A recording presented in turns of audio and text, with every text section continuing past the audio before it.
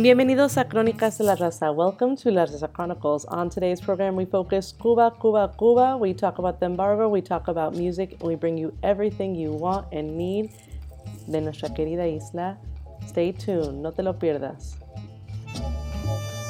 You're listening to La Raza Chronicles, Cronicas de la Raza, and today we're focusing on the beautiful isla of Cuba. We are so lucky to have on the line with us Angelica Salazar. She is part of the Alliance for Cuba Engagement and Respect, ACERES, and we are so excited to talk to you about all the really important work you all are doing to not only address the very unjust issues in terms of embargoes from the U.S. to Cuba, but also talk to us about an exciting way people can engage and get involved. Angelica, thank you so much for being here with us. No, thank you all. Saludos a todos y todas. It's my pleasure. My name's Angelica Salazar, as mentioned. I'm a member of the steering committee for the Alliance for Cuba Engagement and Respect. Our acronym is ACERES. Some of you who may have traveled to Cuba know the playoff of the kind of slang word for friend, socio, compadre, compañero, compañera, ACERES. And so we are all ACERES in this movement, and many of us have been doing this organizing and mobilizing of U.S. Americans specifically to end the U.S. blockade, embargo on Cuba for many years. So I'm so grateful to have this brief time with all of you just to share and uplift the work that we're doing urgently at this time in this new Biden administration and new Congress. That's right, Angelica. We're so happy you all are doing this essential work. So for people who maybe are wondering right now, it's, there's not very much tourism in Cuba. The economy is really suffering. We also have gone from Trump, which, we know that things changed with Cuba with Trump, and then there is hope that things change again with Biden. So if ACERES had all the power, political power it could possibly have, and tomorrow got to see the changes that it would like to see in Cuba, what kind of impact do you think it would have? What would those changes look like? What impact would it have on the ground? First off, ACERES launched just in the summer of last year in the midst of 240 plus extremely cruel and inhumane measures that were put under the Trump administration on the Cuban people in the midst of this global pandemic, right? COVID. And so you can imagine, our economy suffering, a country that has already been blockaded for 60 or so years by the United States, having 240 measures, including stripping Cubans in the diaspora in the United States from sending basic funds through remittances to their families to help them put food on the table. So this has been a very difficult, challenging time for people on the island. I'm coming from spending the last 5 years there myself personally, working on educational programs and study abroad with U.S. university students there at the University of Havana. And so, being able to see the Obama era, right, where there was some openings in the economy and tourism obviously impacts people's daily lives and sustainability. And then under the Trump administration, seeing that Cuba was put on the new State Department's new ranking of insecure countries, which is absolutely ridiculous. You could ask any of my U.S. university students. They've never felt safer in the streets of Havana than they do, much more so in the streets of Detroit or other cities around the country. And so we saw all of these sanctions further imposed on the Cuban people and just not letting them breathe during this pandemic. So ACERES really launched out of that with a mission to channel grassroots advocacy to progressive policy changes to promote a positive and respectful relationship between the two countries. And from that, what we have done early in this administration is we have worked with the offices of 4 co-leaders, Bobby Rush, Barbara Lee here in the Bay Area, Gwen Moore from Wisconsin, and Steve Cohen from Tennessee, who we supported with the initial drafting of a letter that came from their offices and circulated to their colleagues in the House of Representatives. And we were able to get 79 officially congressional representatives to sign a letter. Essentially, the letter is calling for the initial steps to erode the U.S. blockade on Cuba. So this was a letter that was delivered and signed by 79 members of Congress to President Biden, urging this critical timing to be able to open up, at least lifting some of those sanctions and removing Cuba from the State Department list of state sponsors in terror, which was kind of the last blow that the Trump administration imposed on Cuba. Mike Pompeo put Cuba back on that terrorism list after it was removed under Obama's administration in 2015. So we're trying to clean up the destructive and disastrous mess of Trump, but we're also trying to put hard pressure on the Biden administration and this current Congress to go beyond what Obama did, which, he didn't lift the embargo. Obama did not lift the embargo. He didn't lift the travel ban. He did some openings which were essential and critical to the well-being and living of, everyday Cubans, but it wasn't enough. I'm speaking to Angelica Salazar. She is talking to us about this newly launched amazing organization, Alliance for Cuba Engagement and Respect, ACERES, coming out to really push against these sanctions and really hope the Biden administration can do everything it can to address the real intense consequences. So you lived in Cuba for 5 years, so you know firsthand what the embargo feels like. So for folks that can't imagine, they've never lived somewhere where there's an embargo, tell us a little bit about it. Yeah, well, actually, my first journey was when I was 14 in 1996, and I just remember the food shortages and the long lines and just the level of uncertainty, feeling that as a teenager, and then going back in 2001 and actually spending time there and studying there as a community college student, a California community college student, and learning firsthand from the Cuban family that I was staying with. So being able to have the honor and opportunity to host and facilitate the experiences of young U.S. people to be able to see and learn from Cuba, but actually learn firsthand how U.S. policies impact everybody's daily lives, whether it's, el pollo, si hay or no hay, right, in the stores, or it's simple things like students running out of money and realizing how hard it is to get cash down there because you can't use U.S. credit cards because of the U.S. economic, financial, and commercial blockade that we have on the island. So, those everyday experiences are really eye-opening because, we don't feel the impact of the blockade here per se, other than, U.S. Americans want to travel to Cuba and spend a week on the beach, but they can't legally.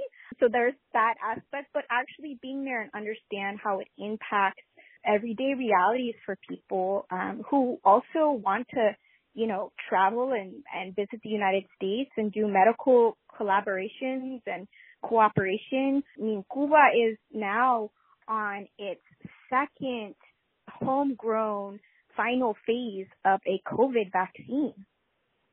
The only Latin American country that has now multiple vaccines that are being in trials and 2 that are in the late phase trials for vaccinating their population, and the rest of Latin America and Africa and other countries that they have cooperation with. And so we have a ton to learn from Cuba, and we have a ton to respect and engage with Cuba. And so that's really the grounding of ACERES is knowing that and really wanting to get the U.S. public engaged and mobilized more than ever. We would like to see in 2021 the U.S. blockade on Cuba ended.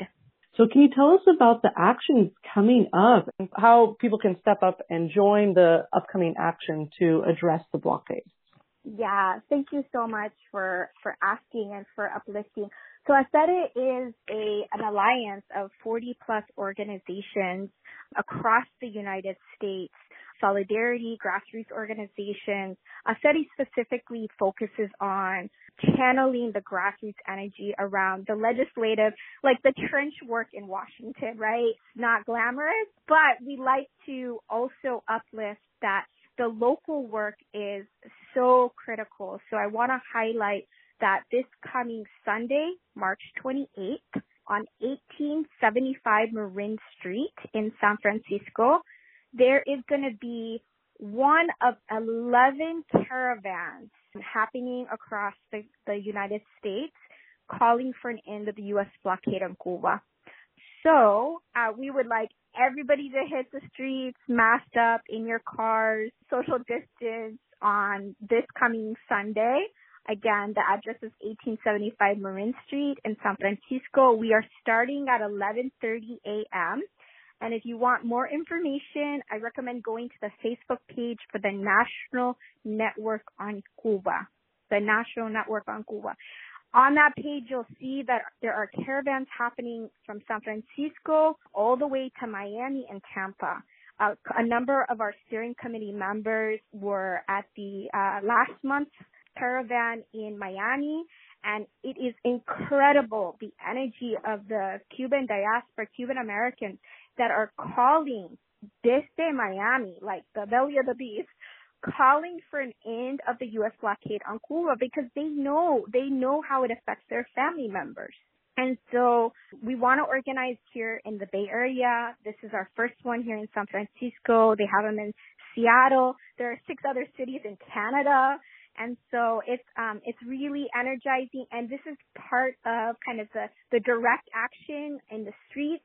But on the local city level, there has been a number of city council resolutions. Most recently, the city of Chicago, which was the largest city council, passed a resolution specifically to end the U.S. blockade on Cuba.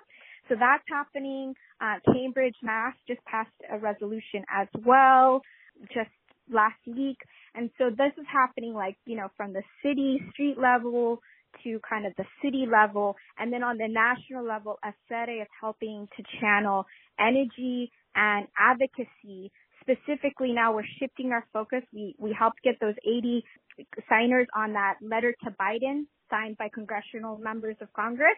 And now we're working on a Senate bill, which Senator Wyden from Oregon introduced in early February. It's called the U.S.-Cuba Trade Act of 2021.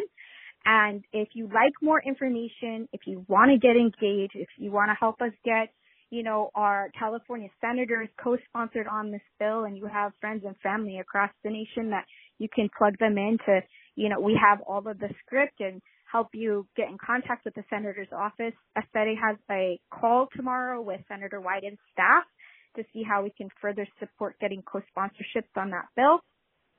And that bill specifically is around trade between the United States and Cuba, which, if you ask anybody in Cuba on the streets, they're like, por favor, we shouldn't have to go to, Vietnam to get our rice when we can just, tap local farmers here in the United States.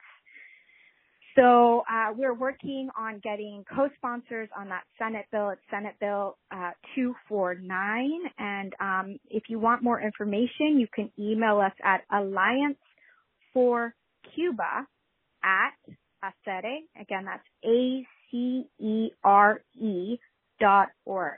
allianceforcuba@ACERE.org. And so that's the local action this coming Sunday. I hope to see you all out in the streets in San Francisco, 1875 Marin Street, and calling for an end of the U.S. blockade on Cuba in 2021.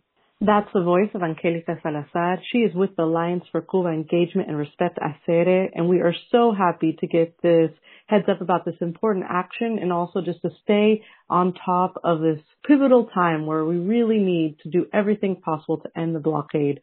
So muchísimas gracias, Angelica. We deeply appreciate your commitment, and we hope to check in and do a longer debrief and understand further what's happening on the island, and hopefully we can get some positive news when we check back in. So muchísimas gracias por todo lo que estás haciendo.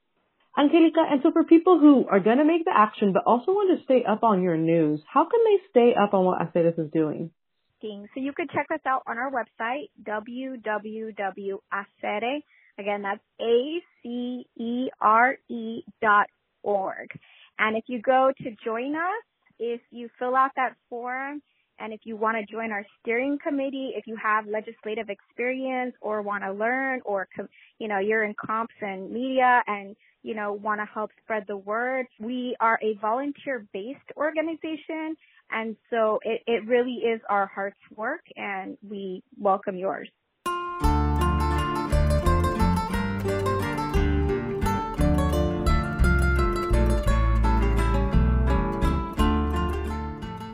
This is Nina Serrano for La Raza Chronicles, Cronicas de la Raza. My guests today on Zoom are my son, Greg Landau, and his friend and collaborator, Omar Sosa. Greg is a Bay Area, California, Grammy-nominated music producer and composer, and his friend and collaborator, Omar Sosa, an internationally based musician and pianist and composer. Welcome, Omar Sosa. Hello, welcome. It's a pleasure. And welcome, Greg Landau. Thanks. Nice to be here again.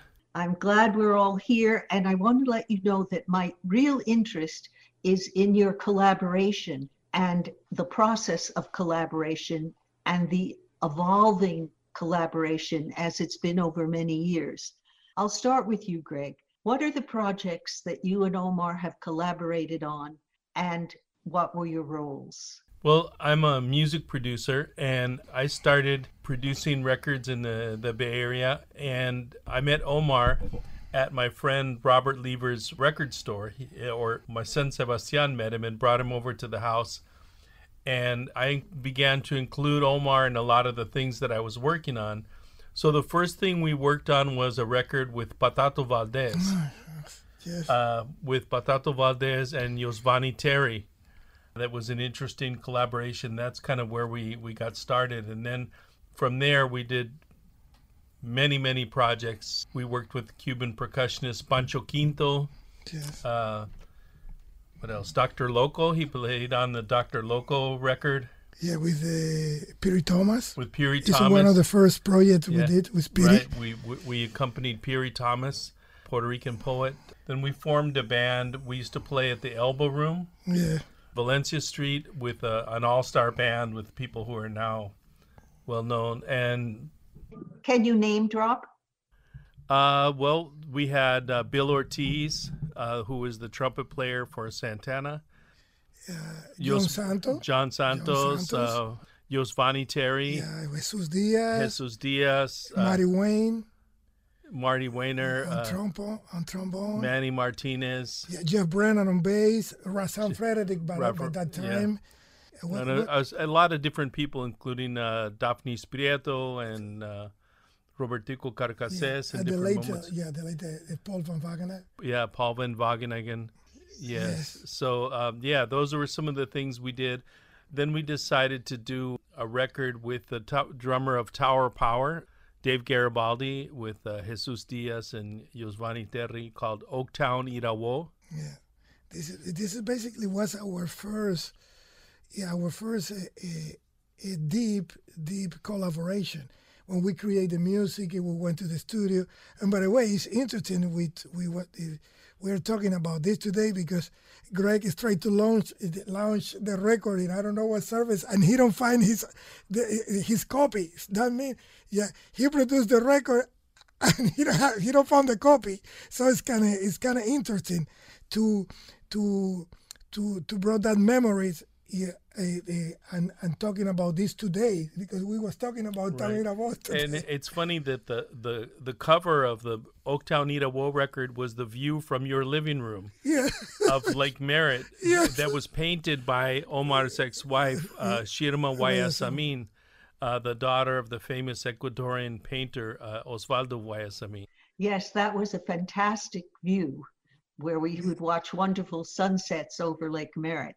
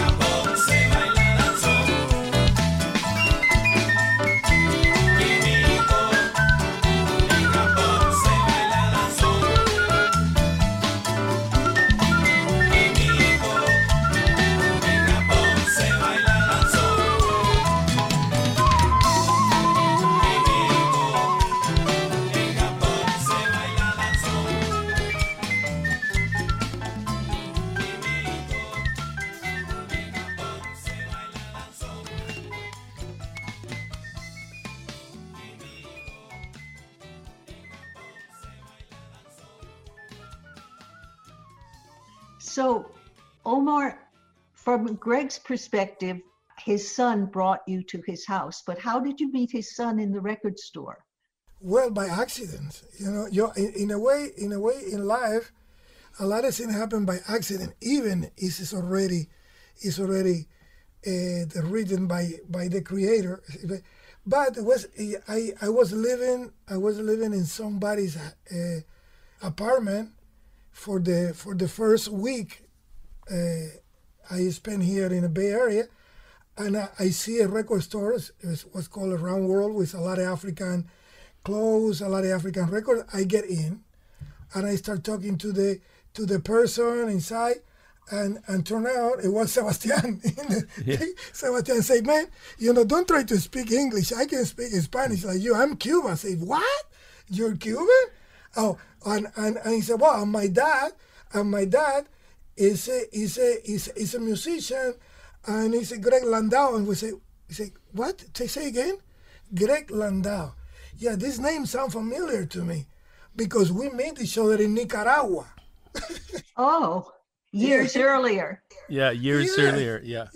Yeah, but we play in the same place. I was touring with a singer-songwriter from Cuba. His name is Vicente Feliu, and he was touring with Mancotal and Enrique Mejia Godoy, and we did a double bill in one theater. I don't remember what. In the Plaza de Toros. Yeah, in the big place, and I meet all the musicians, and one of the musicians I hook up was with Greg, because he was speaking perfect Spanish. He know a lot about Cuban music. He know a lot about common friends, and certainly we did few gigs. I think so. Yeah. We did few gigs in that tour, it together, and after that I don't see him anymore. That was in the 1980s, right?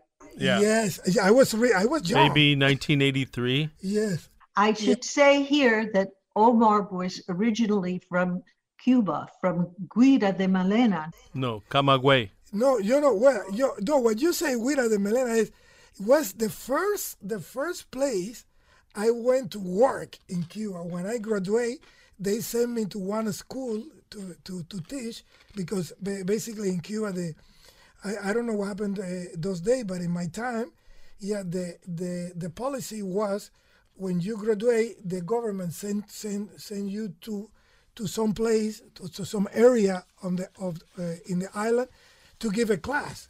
So I went to Guira de Malena. So I lived in Guira de Malena for almost a year and a half. But I'm from Camagüey. I'm from the middle of the island. I'm from the same town of the late Pancho Terry, Giovanni Terry, Junior. A lot of musicians come from my hometown. So back to your question. When I met Sebastian, he told me, okay, let's set in a day. Yeah, actually, Sebastian was living in your house at that time. Yeah. And he told me, come to my house. I was your house in San Francisco. And when I saw Greg, I said, oh my God. I see an old friend, but we're not so young, but we're still young. Mm-hmm.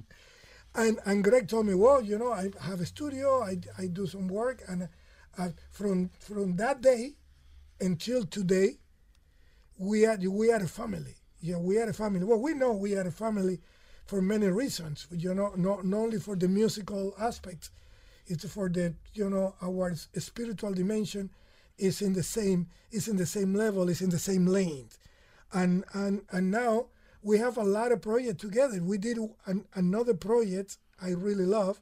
Maybe Greg can talk more about this. It's called Day Off in the Garage. Why this name? Because of what? Yeah, we was working on that project all the days we have off to create that project. Yeah. Yeah. I remember that recording, and maybe I'll be able to interject it for the listeners so they can hear some recordings from it.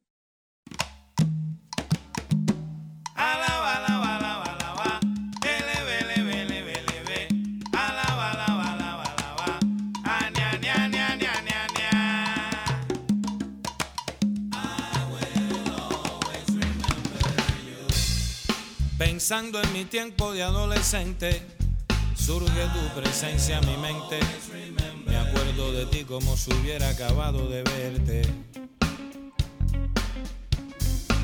Recuerdo tu pelo negro, ojos oscuros y tu piel canela suave y caliente.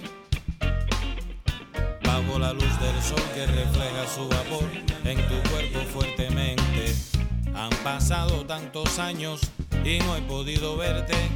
Quisiera platicar contigo y saber si aún me amas locamente. Oye, sé que ha sido el destino culpable de nuestra separación, creando esta distancia entre nuestro inolvidable amor. Cosa buena, pero a pesar de todo, seguiré amándote y vivirás para siempre dentro de mi corazón. Y por eso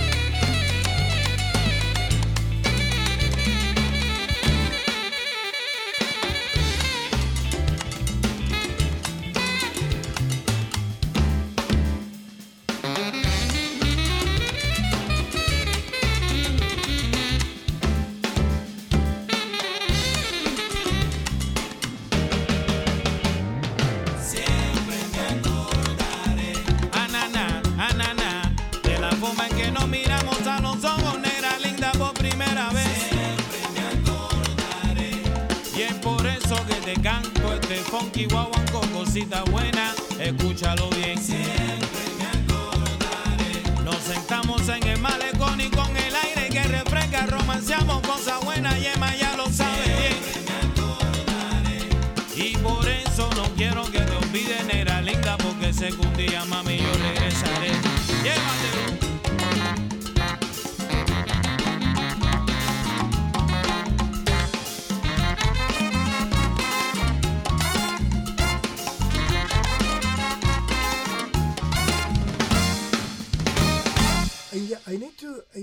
I need to say something. Yeah, we was talking a few days ago about that record. You know, in a way, was, I don't want to say the first time because it's I don't want to be too ¿cómo se dice? Absolutista. An absolutist. Yeah, absolutist. But was one of the first record when you got this mix of the real funk guy, American, with the Afro-Cuban guy together, funk. But because we got one of the masters of the funk in the planet, Mr. David Garvaldi on drum.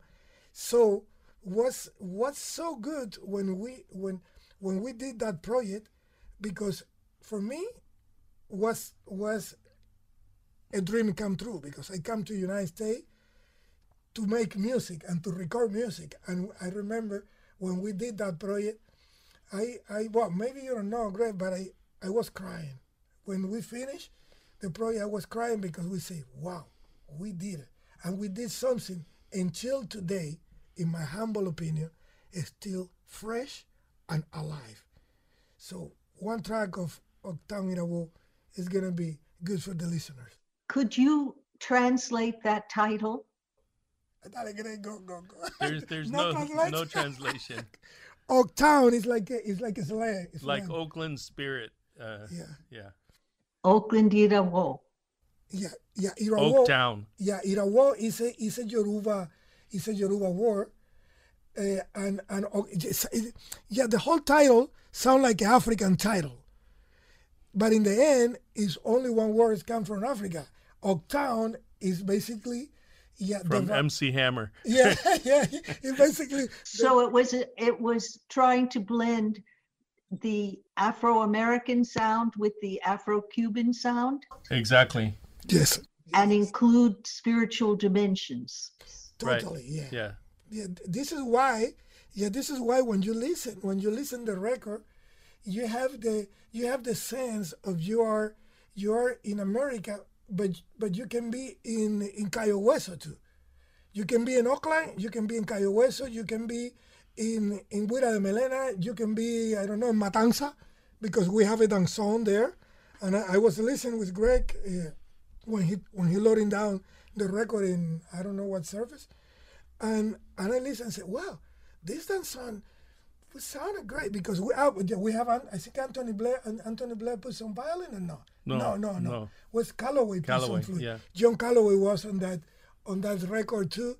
And actually, I need to say, it turned out a beautiful musical community. Actually, this community is still alive today, because a few days ago, Mike Spider come here to record, and every day somebody come here to Greg House, because it's one of the, for me, Greg House in the Bay Area, or Greg Studio, El Patio de Ochun. ¿Cómo se dice Patio de Ochun en inglés? Ochun's Garden. Ochun's Garden is the name of the studio. It became in a way the backbone of the Latin sound in the Bay Area, and I gonna take it far.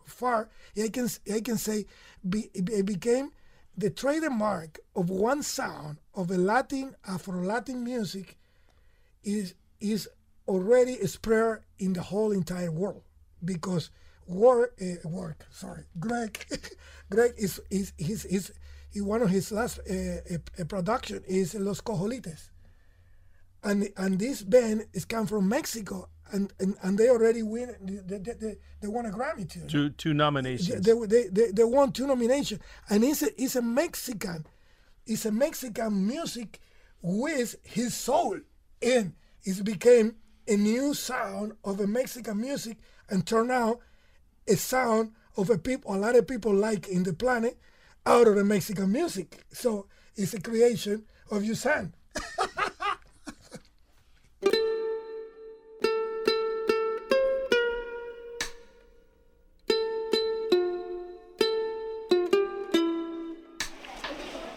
Muksun smukuku.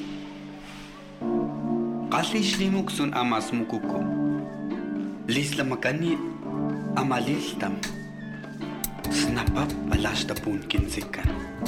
Snapap balashkan. Spupuku akapun.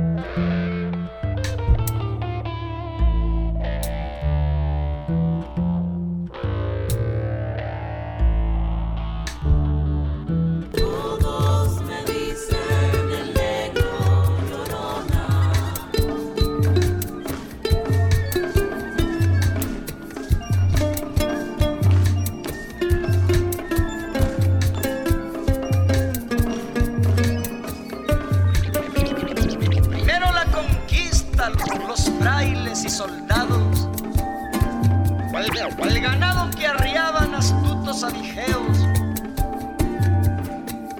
hacia el norte fluyeron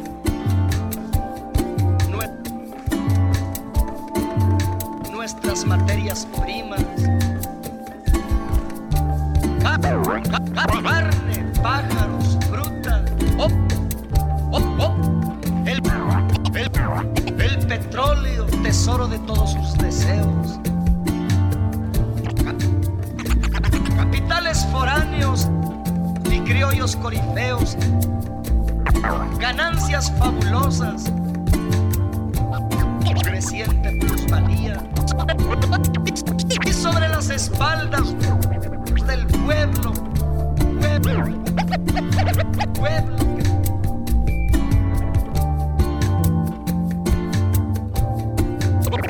gobiernos a su antojo, pero el sudor de siglos pudrió las ataduras. Los Estados Unidos, los Estados Unidos, los Estados Unidos, los Estados Unidos.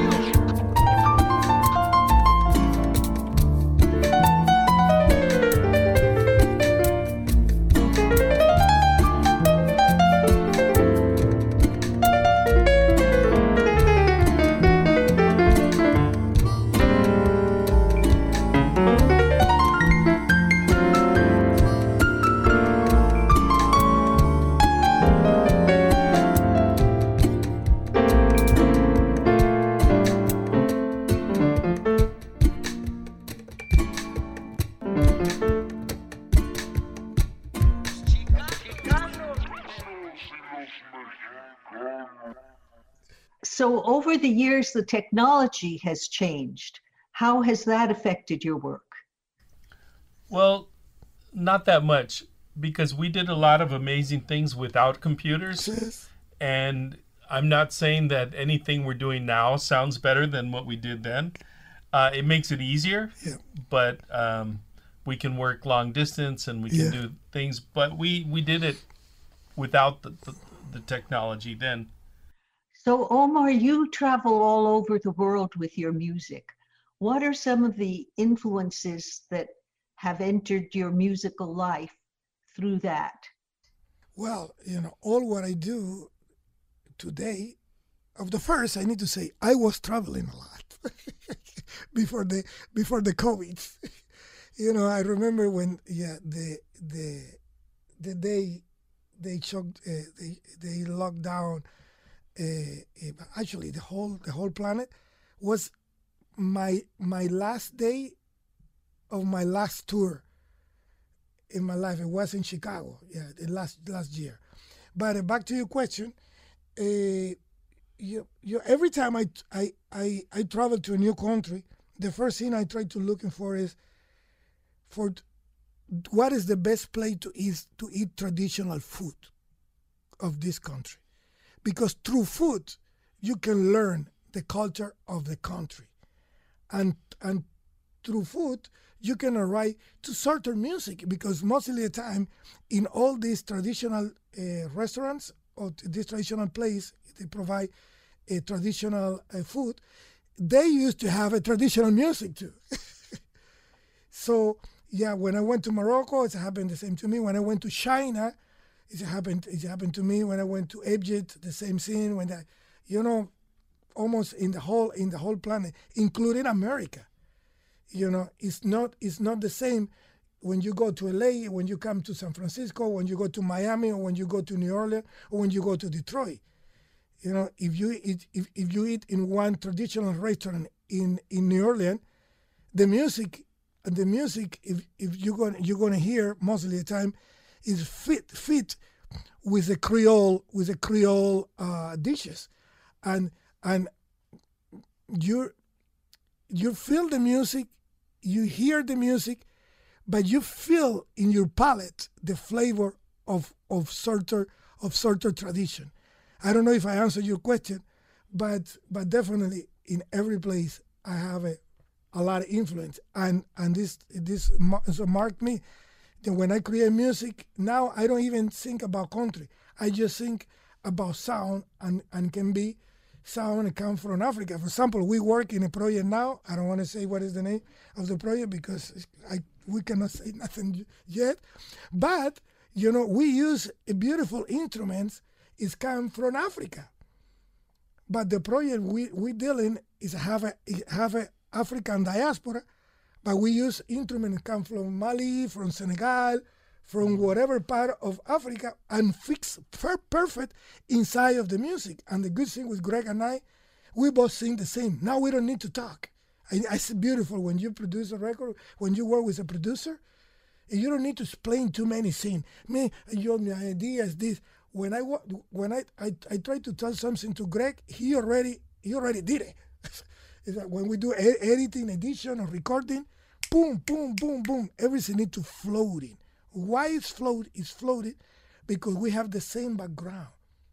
We feel the music in the same way. We love groove, we love melody, we love space, but we love identity in every single thing that we produce and we do together and separately. When Greg does something, identity is one of the first flag he put on top of the table. And honesty and clarity in the idea, with the idea. The same thing happened to me when I do the project. Can you imagine when we do a project together? It's easy. It's easy. And actually the technology help a lot to us. I don't want to say why, but help a lot. Yeah. This is a secret. Yeah. So what are your next projects? Well, Greg, talk. Well, we've been working on a few projects. We did a project with Camilo, my nephew, who's been part of our tribe. Tribe. He started when he was 14 working with Omar. And we're doing a recording with a local rapper named Deuce Eclipse about the George Floyd killing and a tribute to George Floyd and the Black Lives Matter movement.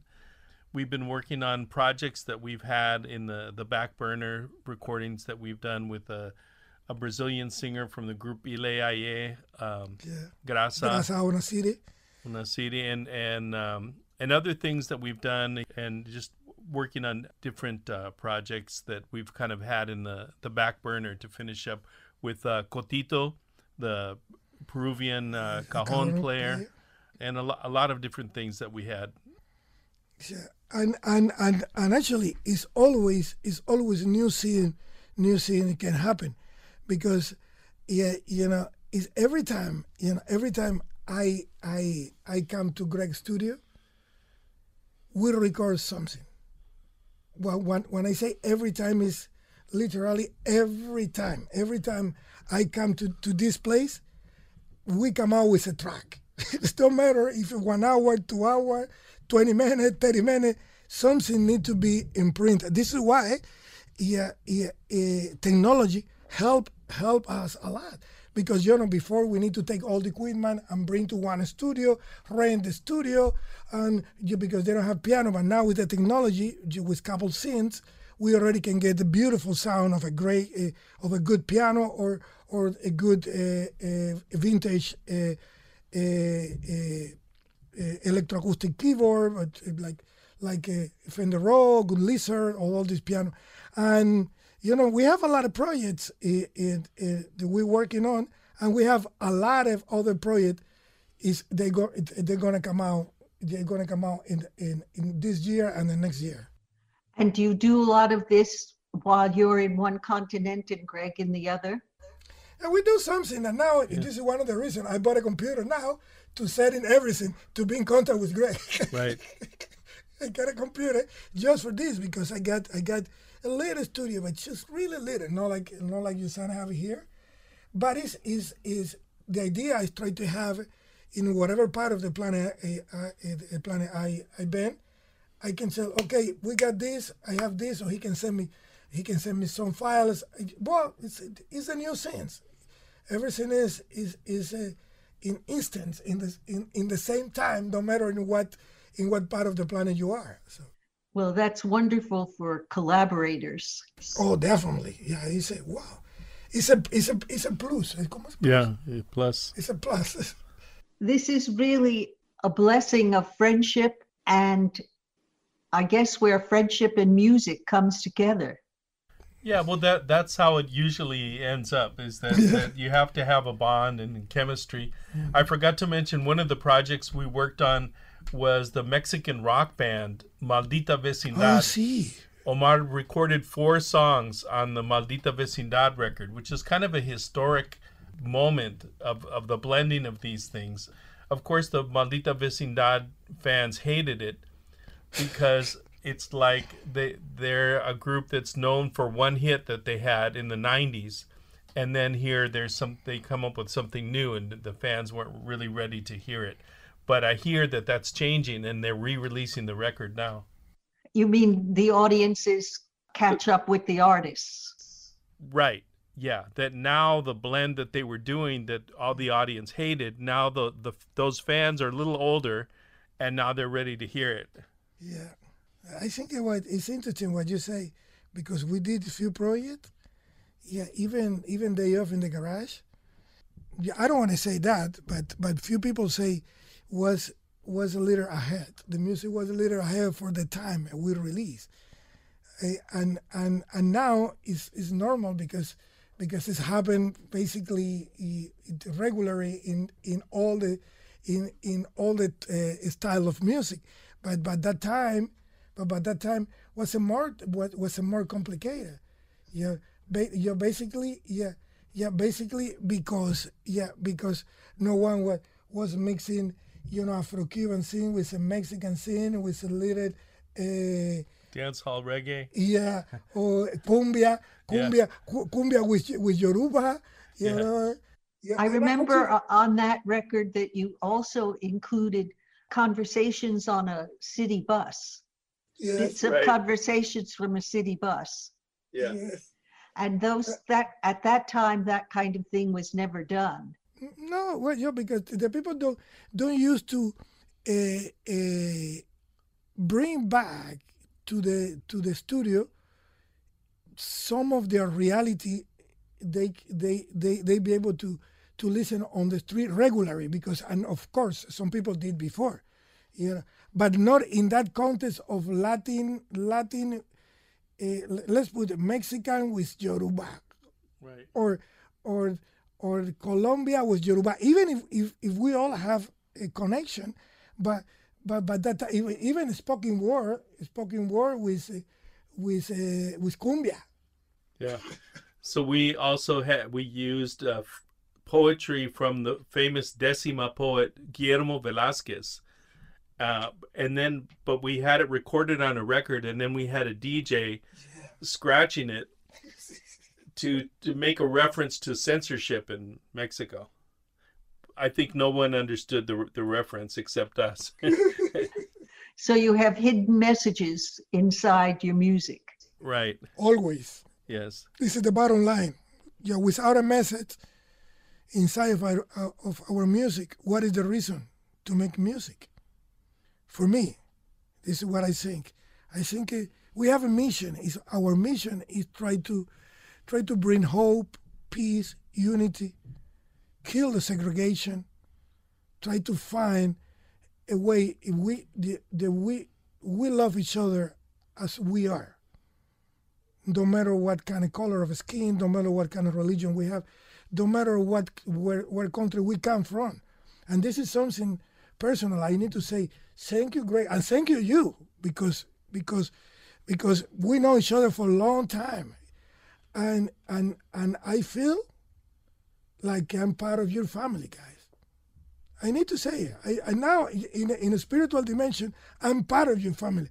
But I feel I'm part of your family because from the beginning, all of you, they open the door to your soul, to your heart, and to your how to tell, okay, come here to feeling home. And now, after more than 20 years, it is here. The music represents this love and this unity. Everything we do represent this to the people. And no one can say is no love behind the music. They can say whatever.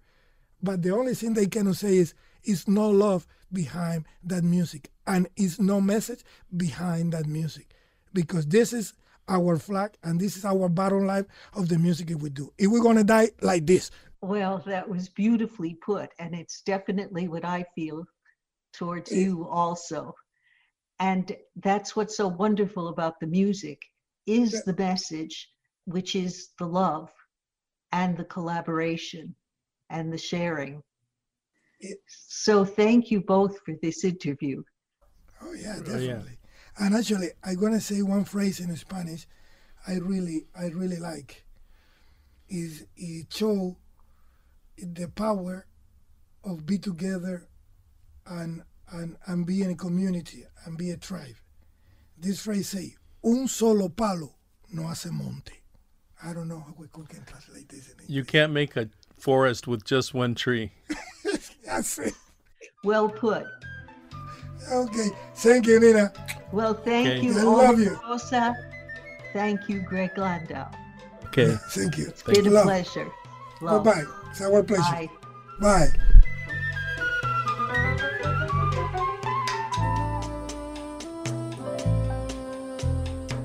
You've been listening to La Raza Chronicles, Cronicas de la Raza. If you'd like to stay up on our news, like us on Facebook at La Raza Chronicles on Facebook. If you want to hear this program or share it with a friend, you can go to soundcloud.com/La Raza Chronicles and share it. If you have any ideas for interviews we should be doing or would like to get involved with our collective, you can email us at larazachronicles@kpfa.org. Muchísimas gracias y buenas noches.